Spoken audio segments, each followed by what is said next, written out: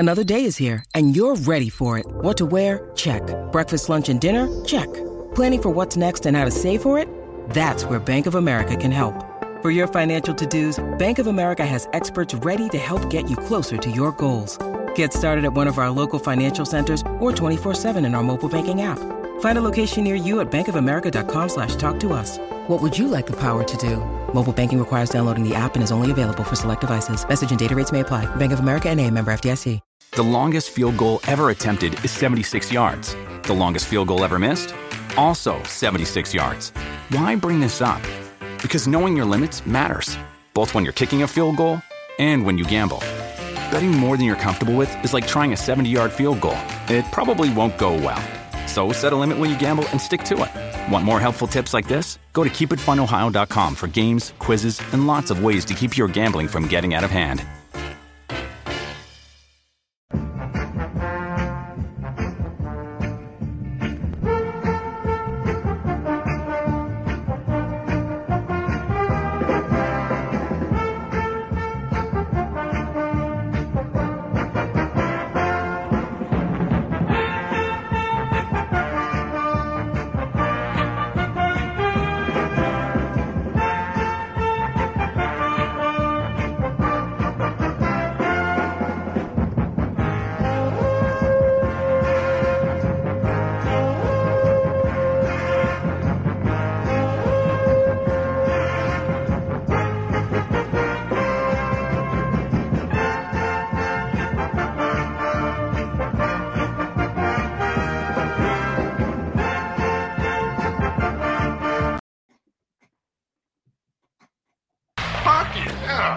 My favorite. It's Judd's Hockey Show.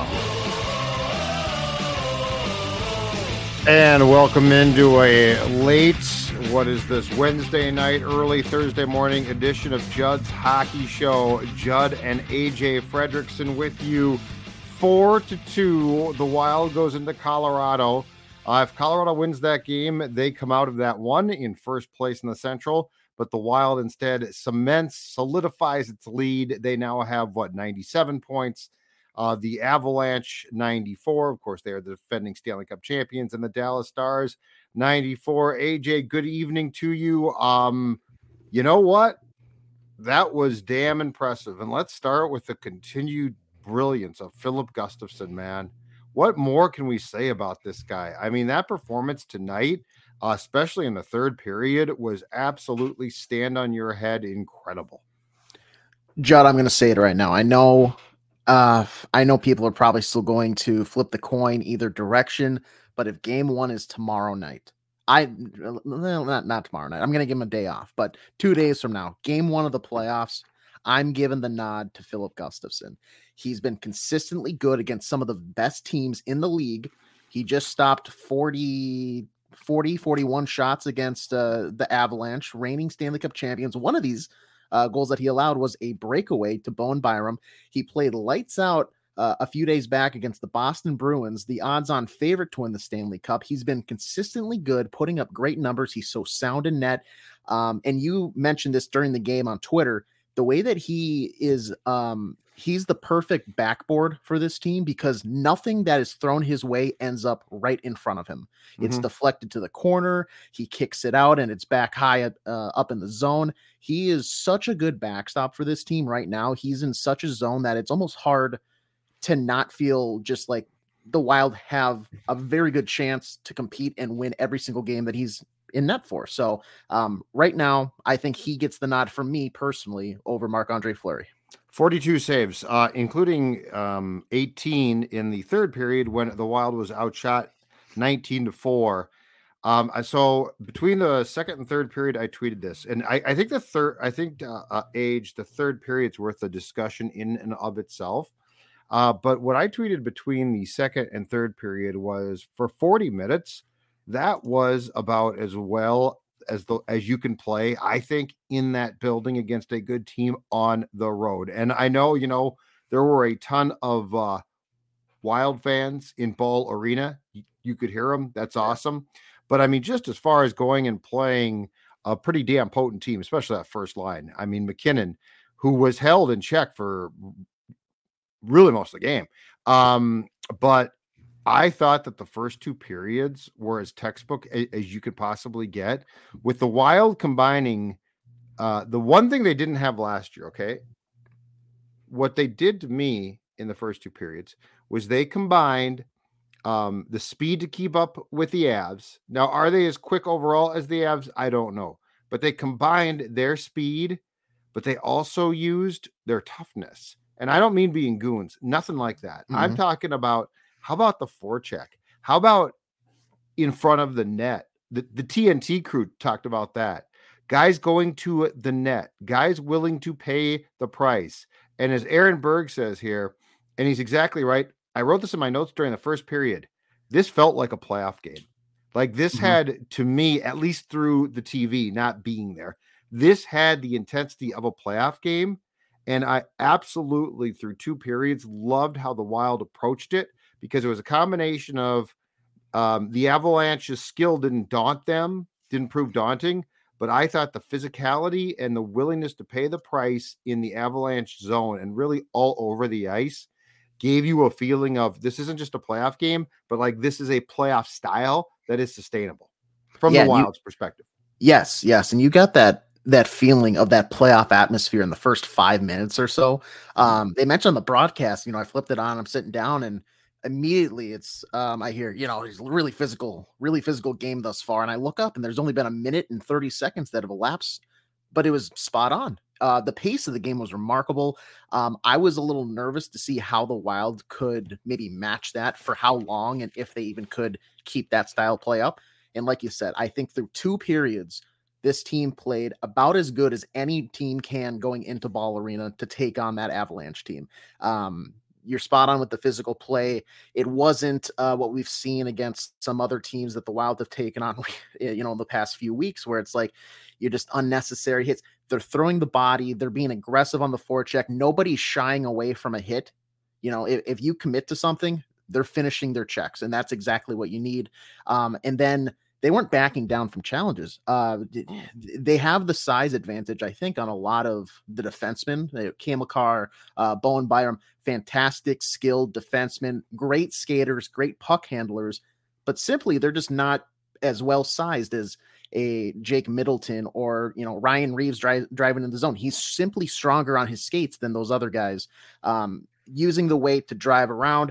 He had Ryan Harmanson had a very nice night as well, but the Wild, they matched the Avs pace for two periods, and that's what I wanted. It dropped off in the third, and I that concerns me a bit with their style of play, and maybe that's something that will be addressed prior to the postseason. But no, two periods of, I think, about as good of hockey as they could have played. I talked about the shots, to your point about the third period, and the shots in the third period were incredibly one-sided, 19-4 in favor of the Avs. And yeah, the third period's a different story. So I think in a playoff game, I understand that you're up by a couple goals, okay? And I understand that you want to protect that lead, and I appreciate that. But I thought the Wild got too much away from what the style had been in the first two periods because of this age. I don't think they had been irresponsible. Like, it's not like they were playing a high-flying, oh, man, you're crazy, this is nuts hockey game. I thought the first two periods, the first 40 minutes were incredibly well played. I thought that they did a good job. I think the cautionary tale of the third and why it got dicey there, and the Avs certainly got some help when that Spurgeon call was made, because that was a terrible call. Talk about that in a second, because I've got a thought on that. But anyway, I did think the third period, I don't want to say it was disturbing, because this is a nice win, and they did play really well. So it wasn't disturbing, but I do think when you go back and look at the tape, that can't be your approach.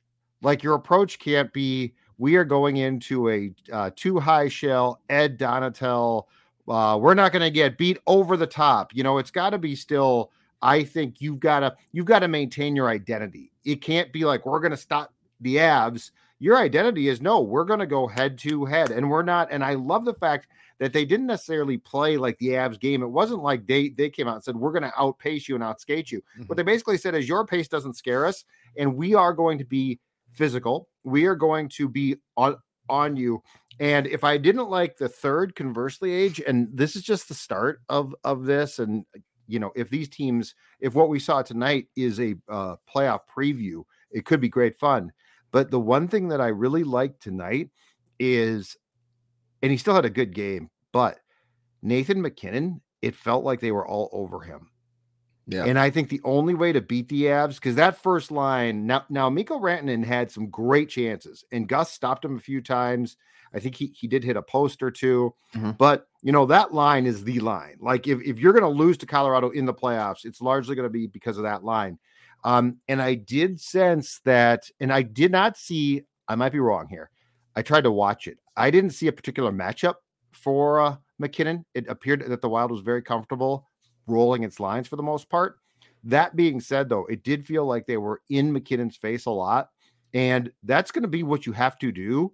But I like the fact that they're already setting that tone, because when you play these teams, you have to be, in my opinion, the one frustrating them, not vice versa. It can't always be like, well, they were in Kaprizov's face and they were in, last year, Fiala's face, and that. No, it's your job to come back at their top players and do the same exact thing and frustrate them, as Chris says. Love frustrating their superstars. That's 1,000% right. And I sort of sense the seed has been planted for at least the start of that, to hell with this. We respect what you can do to us, Nathan MacKinnon, but because of that, we are going to be all over you. And I sort of sensed the start of that, and I loved it. Yeah, no.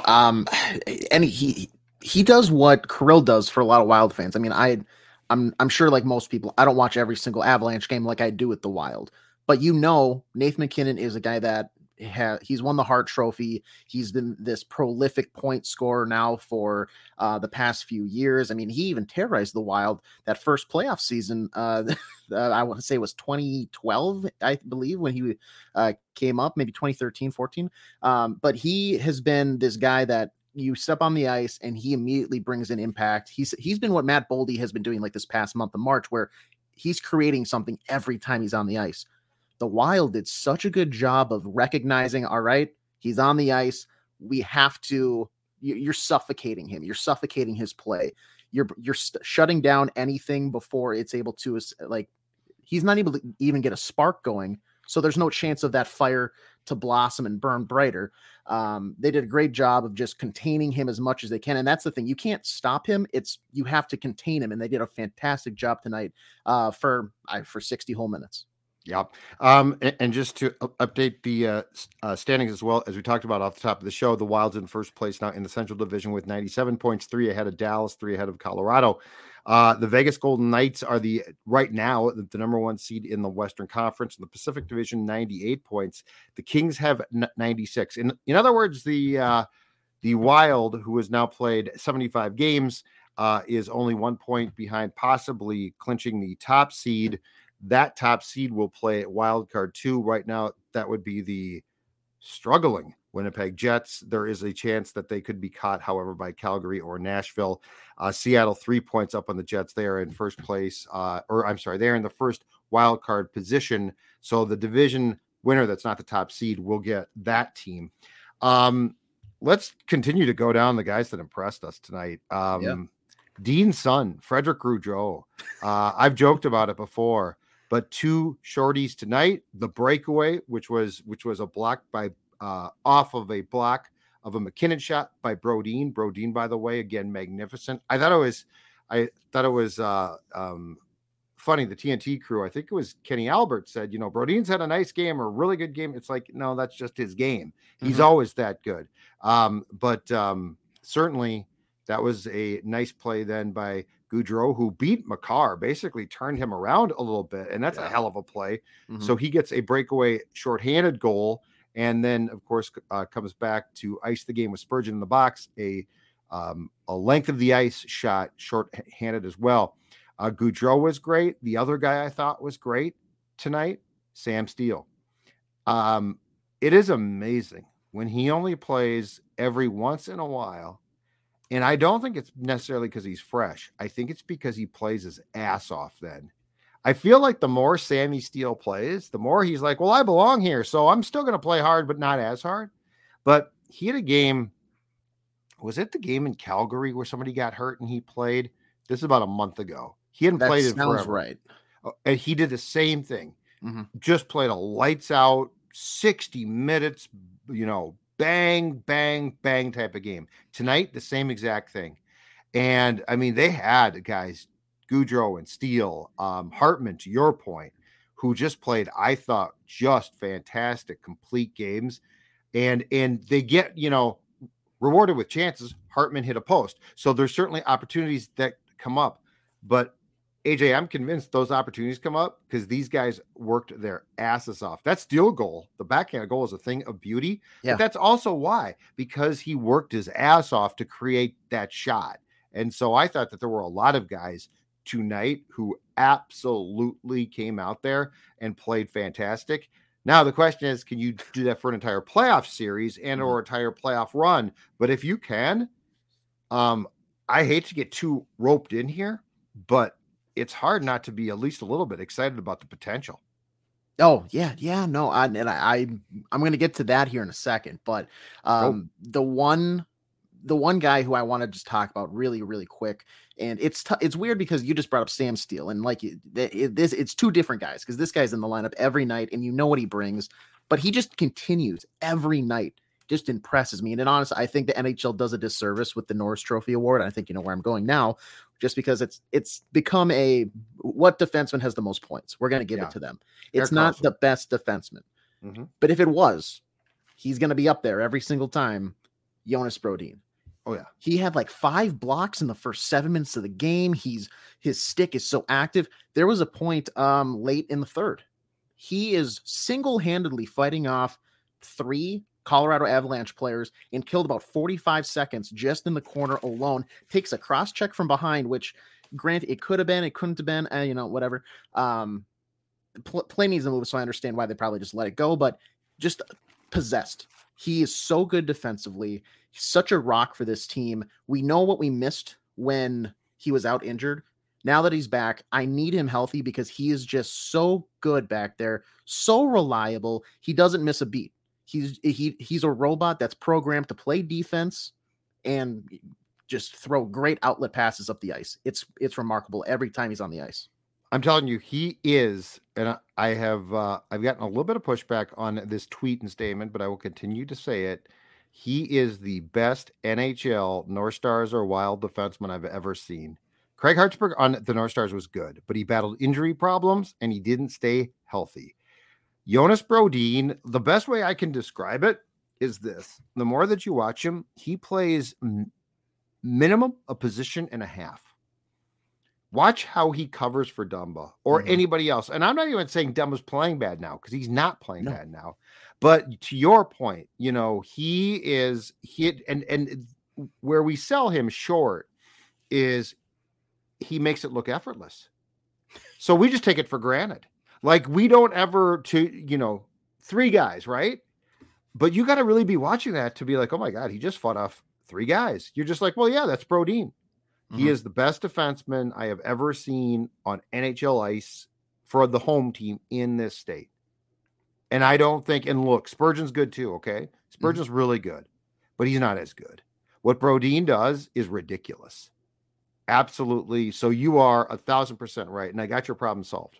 I got your problem solved. I was thinking about this today, the Norris Trophy, okay? Because Erik Karlsson's going to probably push or get to 100 points. He plays for a non-playoff team in San Jose, but he's probably going to win the award. We need to create the Bobby Orr Award for the best offensive defenseman in a given season. That would be Erik Karlsson. The Norris Trophy should go to the best defensive defenseman because it's ridiculous. The Norris Trophy should be in the pantheon of National Hockey League awards what the Selke Trophy is. The Selke Trophy goes to the best forward.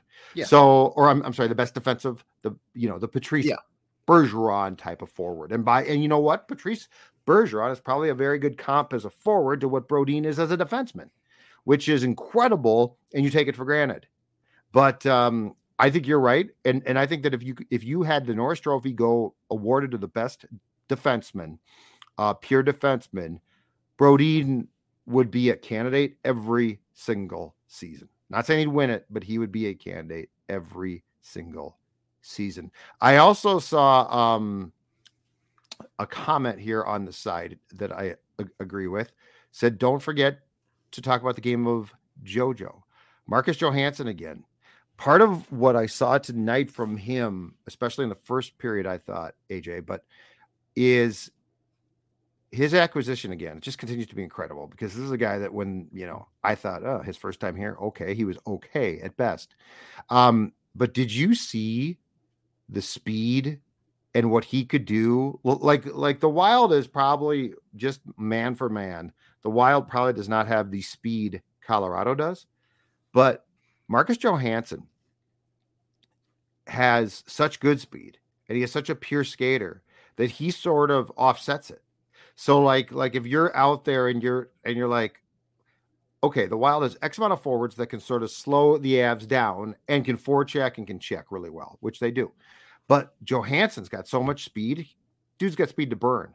Mm-hmm. That I mean, he brings so much against a team like this because he's got that skill. And how about the pass that he made? So it was right before the Byram goal. The pass that Johansson made on the shot, I think it was a Zuccarello shot, if I'm not mistaken, that got blocked. And that's the one that got turned towards Byram, who got the breakaway and scored to tie the score at the time at 1-1. But that pass, so Johansson didn't have an angle to shoot, but he was basically right in front of the goal. And he made a backhanded pass that I think in tonight's game was only rivaled by the backhanded between the legs pass Eriksson Ek made to Johansson, or on the first goal, to Johansson. But his game in the first period was, I thought, absolutely phenomenal, Johansson's game. And I thought overall, I mean, he is in a playoff series against these guys, health provided, he's going to be absolutely pivotal because what his speed does is it's at least somewhat of an equalizer. Yeah, and Mike here says exactly what I was thinking while you were talking there. I don't remember him being this fast the last time around with the Wild. It's a different player, maybe. Like he's somehow found another level, and maybe it's that he's been given a certain role that he's able to do more within, and maybe it's that he's playing on a line with Matthew Boldy, and those two have been so good and now have that connection to where we're talking about how with Kirill's absence, they've become that new dynamic duo for the Wild and just producing on a nightly basis. But yeah, his skating is just so well. It's you blink and he's blue line to blue line. It's incredible. And I will say it, as much as I love the Kirill around the world, I love when Johansson does it. He doesn't do it quite as well, but he doesn't edge as well. No, he skates because Kirill's got that weird phone booth thing. Like his edging is incredible. Mm-hmm. Johansson doesn't have that, but he's got the speed. So he does the around the world thing well, but he can't cut on the dime. Yeah. But yeah, the passing was great. Just his vision surprises me at times because I forget that he has that in his bag of tricks. Mm-hmm. His shot is, I think average to above average at times, but his passing has really, really surprised me and really impressed me because there's times where I'm like, all right, you're not going, oh my God, you actually made that pass. Like, I appreciate you trying it. It's better that you completed it because you see that with a lot of guys, the confidence of I could sneak it through there. And then they actually do it. Whereas when they don't, you're like, why? You're not that guy. You're not that player. He's able to be that player and he's able to thread the needle and find a guy across or if he, eyes in the back of the head type of thing. So his play has really impressed me. I mean, there was only one thing in the first two periods, and maybe this is on your notes, maybe it's not, that I had as a negative. And that was, why wasn't Matthew Boldy shooting the puck a couple more times in the first two periods? Because I think he had a couple opportunities where I said, why are you looking to pass there? He tried to sauce a backhand pass to Eriksson Ek that he should have shot. Mm-hmm. And it sauced and he got it and it wouldn't settle down. And Ek took a whack at the puck, but he missed it. And I think the TNT crew brought that up as well. Yes. And that is something that, look, I mean, it's very clear. And I know Boldy took shots previously. Okay. I know his statistics say he took shots, but there's a difference between you just being credited with shots and knowing where those shots are coming from. I thought it was interesting that Dean Evison told the TNT crew that they basically do cut-ups of Ovechkin, who Dean was an assistant coach in Washington years ago with Ovechkin, and they do cut-ups and show Boldy Ovechkin clips, and they're like, look at what he does. Shoots the puck, right? Yeah. I don't disagree with you there. Matthew Boldy cannot get away from shooting, and I would far rather that they have to have a come to Jesus discussion of him dialing that back, which they won't. But my point is, I'm with you. In the playoffs, you need to shoot. And that's the thing is, with all of the traffic created now, when in doubt, shoot. Because guys are, I mean, the Wild did a marvelous job of, especially in the first two periods again, of going to the net. So there's no harm in shooting. You don't need to score. Like what this whole Kaprizov absence has done, I think, is proven you don't need to score pretty goals. You don't need to be looking for the pretty goals. You know what? If Kirill scores them, awesome. But Kirill is the best player. He's your best player. Everybody else, do what you did tonight. Go to the net, create rebounds, create traffic. The puck goes off a guy's breezers or a skate, and guess what? If it goes in, it counts. I do see, AJ, that we are getting a bunch of questions about Kaprizov's return. The reports are that came out yesterday, or I should say this morning, that Kaprizov is going to skate this week, and they hope to get him back in the final week of the regular season. Ryan Reeves left the game a couple nights ago against Seattle in the third period. He did not play tonight. It sounds like Brandon Duhaime was sick, non-COVID tonight, so he didn't play.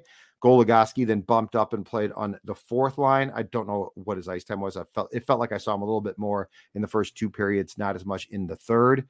But it sounds like I would guess Duhaime's going to be back probably Saturday. I think they play the Golden Knights, correct? Which will be a hell of a game now. Mm-hmm. And Reeves, I don't know, but that one will probably, I would guess that Reeves being Reeves, unless he's really hurt, won't be out for too long. Let's talk about the Spurgeon penalty call at the end. Yes. Less than a minute left, completely butchered call, okay? And by the way, I am not on Team Dean. Every penalty you can't be disgusted about every single time. And now the cameras, he's got to be careful in the playoffs, because every time the Wild is called for a penalty now, the cameras go to Dean and he looks like, pardon my French, somebody just peed in his cornflakes. It's like, dude, you can't be that. Like, officials see that. You've got to at times, if you're mad at your player, go talk to the player. But his whole thing of just looking disgusted by every call. But the Spurgeon call was brutal. It hit the puck, clearly hit the boards. Now it's a non-reviewable play. Yeah. And I'm not in favor of a lot of more replay, but that's one where I would say should definitely be challengeable. But the other thing, and you brought this up I forget what you talked about off the last national telecast. Oh, I think it was ESPN's lack of a shot clock. Yeah. Which is a good point. Like, they should just put like the shot counter, like shots on goal counter. Yes, the shots on goal counter. ESPN, somebody must have decided, those don't tell the story of the game, but still, like, just put them on the thing. But just briefly, so Brad Meyer is a former official. I don't know if Koharski has left TNT or what, and he's guilty of the same thing. But I guess Brad Meyer, a former NHL official, made his debut, it sounded like, on TNT tonight as their rules expert. If you are going to make excuses for the officials, just get rid of the rules guy. Like, he's like, well, the linesman's blocked out there, and that's a tough one to see. Dude, no, you're there to say he butchered the call. Yes. Like, every time they would ask Brad Meyer, he's like, here's your job, official expert. Break down the play and then tell me why it's good or bad. Don't defend your buddies, okay? The Eriksson Ek interference call, where he had his back turned, and I think it was Cogliano ran into him, and they called interference on Ek. Let me see here. I took a ton of notes. I might as well look at my notes. It was in the first period, okay? And that created the 4-on-4. But anyway, I don't even know, like, that seemed like a questionable call, but I'm not even saying it was a terrible call. But break it down more. Give me what you've been told about that call. Not, well, that's a tough situation, you know? So just a quick rant.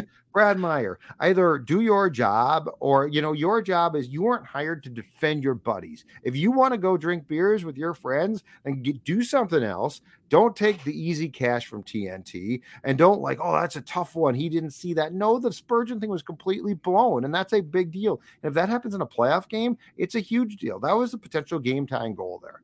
So that just drives me crazy. People are going to make mistakes. I get that. That's a bad mistake. But, of all the things that, and I know everyone loves now, the rules official, if you're not going to rip the calls sometimes, just don't have the guy there. Just get rid of him. And you can, Ed Olczyk can tell me it's a lousy call. Keith Jones can tell me it's a lousy call. I don't need Brad Meyer there to try and kiss ass with his officiating friends when I'm staying up till midnight to watch a really good hockey game. When you need mealtime inspiration, it's worth shopping Kroger, where you'll find over 30,000 mouth-watering choices that excite your inner foodie. And no matter what tasty choice you make, you'll enjoy our everyday low prices, plus extra ways to save, like digital coupons worth over $600 each week. You can also save up to $1 off per gallon at the pump with fuel points. More savings and more inspiring flavors make shopping Kroger worth it every time. Kroger, fresh for everyone. Fuel restrictions apply. You're listening to a Score North podcast right now, and if you're a business owner, so are your customers. In fact, I could be talking about your business right now, telling the tens of thousands of loyal fans about you and sending them to your business. Find out how you can partner with your favorite Score North podcast. Visit scorenorth.com now and enter keyword partner. Fill out the form, and we'll get in touch with you quickly. Once Phil, Judd, Declan, or others start talking about your company, you'll be amazed at how many fans start showing up. So visit scorenorth.com now and enter keyword partner. Yeah, no, and well, I'm going to continue it here for a second because on the broadcast, you could see in the bottom right-hand corner, the linesman, he's standing right up at the blue line. He's got the perfect view. In baseball, who do you want making the call? The umpire that's got 3 fielders in front of him, or the guy who's right on the line? I can see fair foul. I want the guy who's right on the boards. Hey, I saw that hit off the half wall, the dasher. It went up and out of play because it deflected off of that. Not the guy who's in the corner. He's, he can't really see it. Oh, I can't really hear it. The place is rocking with a minute left to go. Wow, believe it or not, yeah, you didn't hear it go off the boards. I want the guy who saw it with his own 2 eyes. How do you not converse? Because that's why there was a slight hesitation before making the call. Even the broadcast crew had no idea what was going on. It was like, that I think that went off something. We have an indication that it was deflected, but the initial calls delay a game. Go over and talk to him. You clearly can converse because that's what you did with the too many men call, which I honestly was surprised didn't go the Avalanche. I was way. Too, but you're right. I love the conversation there. Yeah, like at least if that call was wrong, they all got together to discuss it. And you're right in that call. You're telling me none of the 3 officials saw that puck? I don't care who's supposed to make the call. I'm with you. Just get it right. You just proved me 5 minutes ago that you can, in fact, have a quick meeting and make the call. Why not do it 5 minutes later when the game is even more on the line? It didn't make any sense to me. It still doesn't make sense to me. Now we can end the rant. Okay. Well, I'm so tired of officiating experts on TV basically trying to carry the water for their friends. I'm looking through the post-game stuff here to see if there's anything coming out of the post-game. Joe Smith, the Athletic, tweets a quote from Ryan Hartman. There were a hell of a lot of Wild fans out there tonight. You know what? There are a lot of transplants in Denver and Phoenix, and that helps a lot. But, this team is – I got to be honest. I have struggled with this team all year. I've struggled because there were times when I'm like, this isn't really a playoff team. And then I'm like, well, they are, but they don't play hard enough. And the reality is this, Age. Right now, in their last 21 games, they are 16-1-4. They're in first place.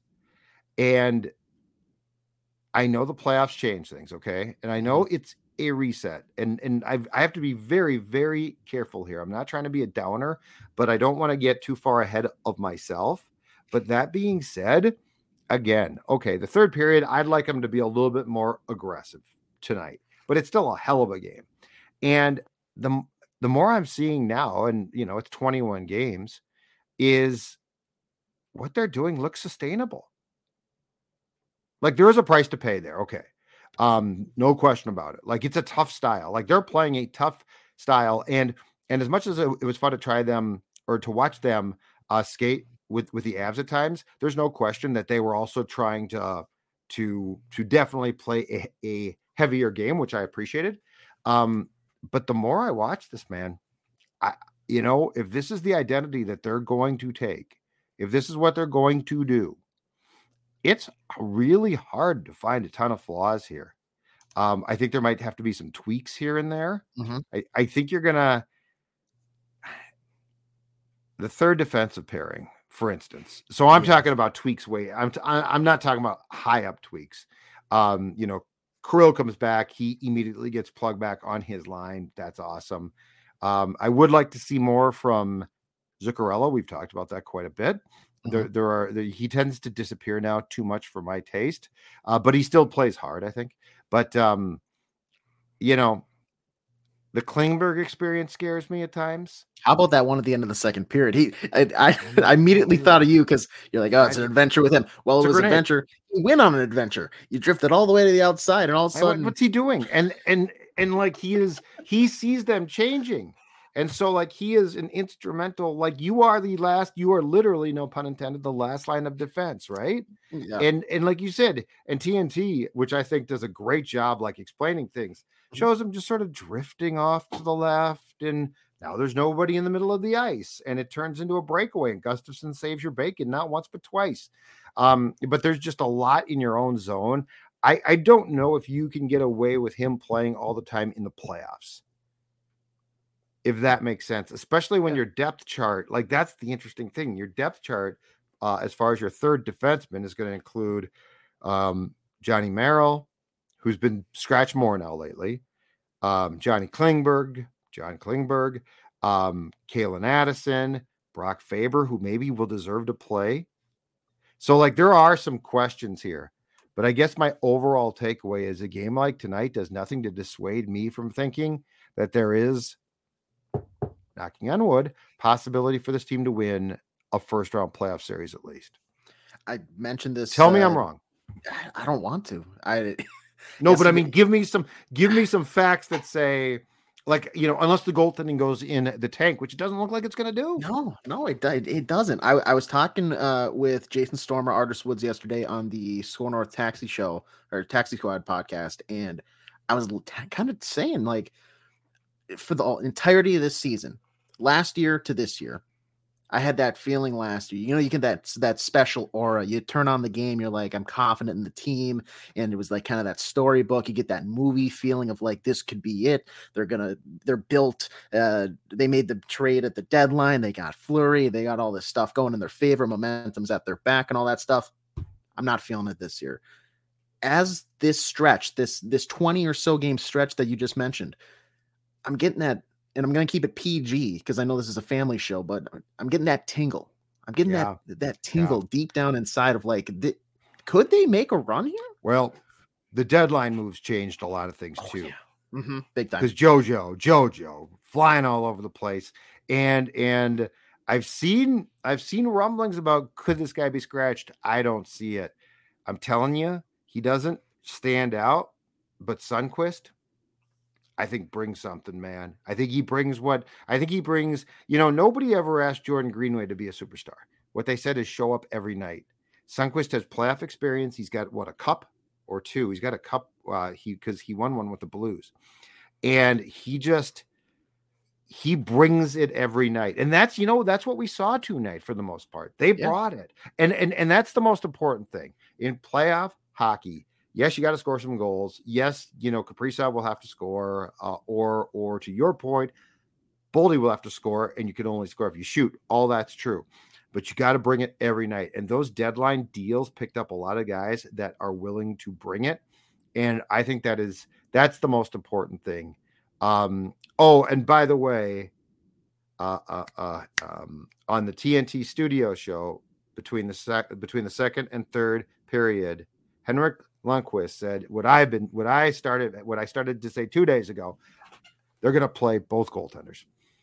They're not going to choose one. No. Like, I think you're probably like with the way that he played tonight. If you play Colorado, yes, Gustafsson will start, and he might play the first 2 games. I don't know. They're going to play both guys though. They're going to play both guys because it works. Yeah, it does. You're absolutely right there. And those 2 guys are polar opposites. They will frustrate teams because if you have a scouting report for Gustafsson, here's what you're going to do when Fleury plays.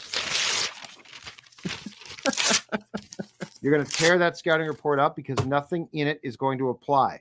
Everything is going to change. And so between those 2 things, yeah, great game. Oh, and by the way, before we go, so if you are looking to lose weight, let's say that you looked in the mirror and you said to yourself, you know what, winter has taken its toll. And God knows, winter takes its toll on all of us. Have I got the first star of the game? That's right, the first, second, and third star of weight loss. My friends at Livia Weight Control Centers. In fact, right now, if you join, first 8 weeks are going to be for free. You talk about the first star. 8 weeks for free. And this program is going to help you get on track to not only drop the weight, but also keep the weight off. And that's the most important thing. If I can do it, you can do it. 855-GO-LIVIA, livia.com, livea.com.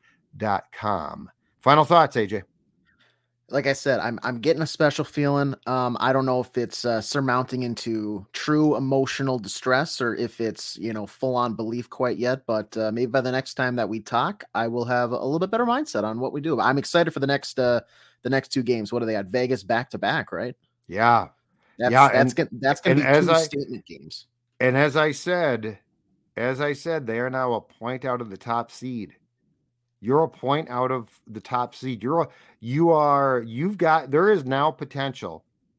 There is potential that the Wild will get the second wild card. I'm not saying that's a cakewalk, but I am saying you're avoiding at that point in time, you're avoiding Dallas, you're avoiding Colorado. And here's so I still, as good as Jake Ottinger can be, AJ, I don't fear Dallas. Like, Colorado would be tough. I'm not going to lie there. Yeah.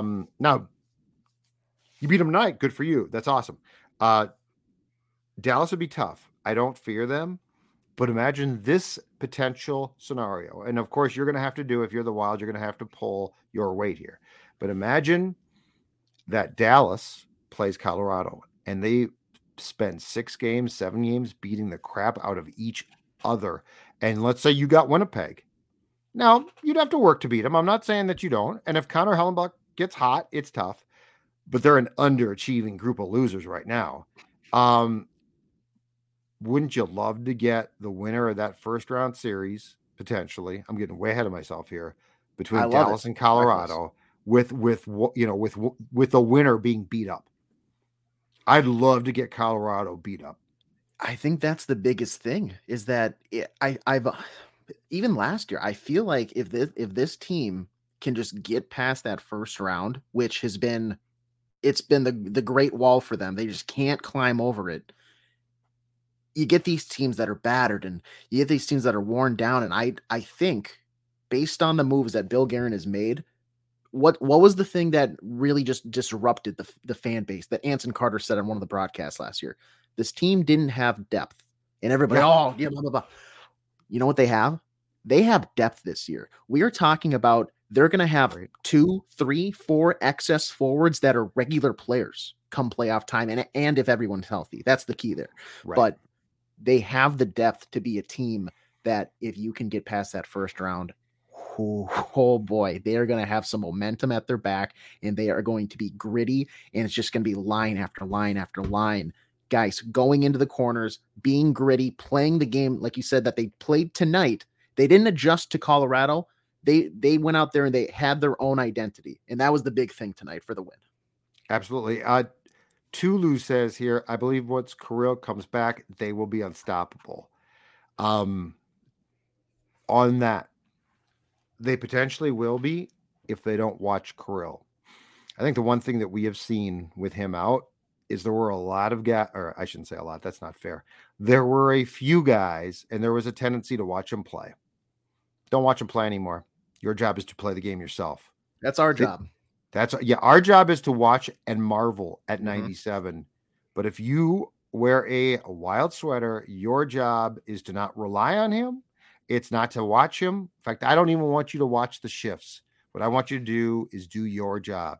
Think about how the level has changed with him out. Think about how things have shifted with guys are like, oh, now he's gone. We have to pull our weight. And the marvelous thing is everyone is sort of pulling their weight for the most part in the way that they should. So like nobody was like, well, I get to replace Kirill. Everybody said, no, we just have to work more. So I agree with Tulu's comment, as long as they don't fall into the trap of watching Kirill Kaprizov play. All right, we have said enough for all of you who tuned in late. Much appreciated. It's been fun. Hopefully it will continue to be fun. Judd's Hockey Show will be churning these out with either AJ or Jesse Pierce or Declan Goff quite a bit. And in fact, who knows, we might be all on at the same time at some point soon. We will talk to you soon. Appreciate you watching. Have a great night. And don't forget, we got Purple Daily and Mackie and Judd with a scoop session coming at you in the morning.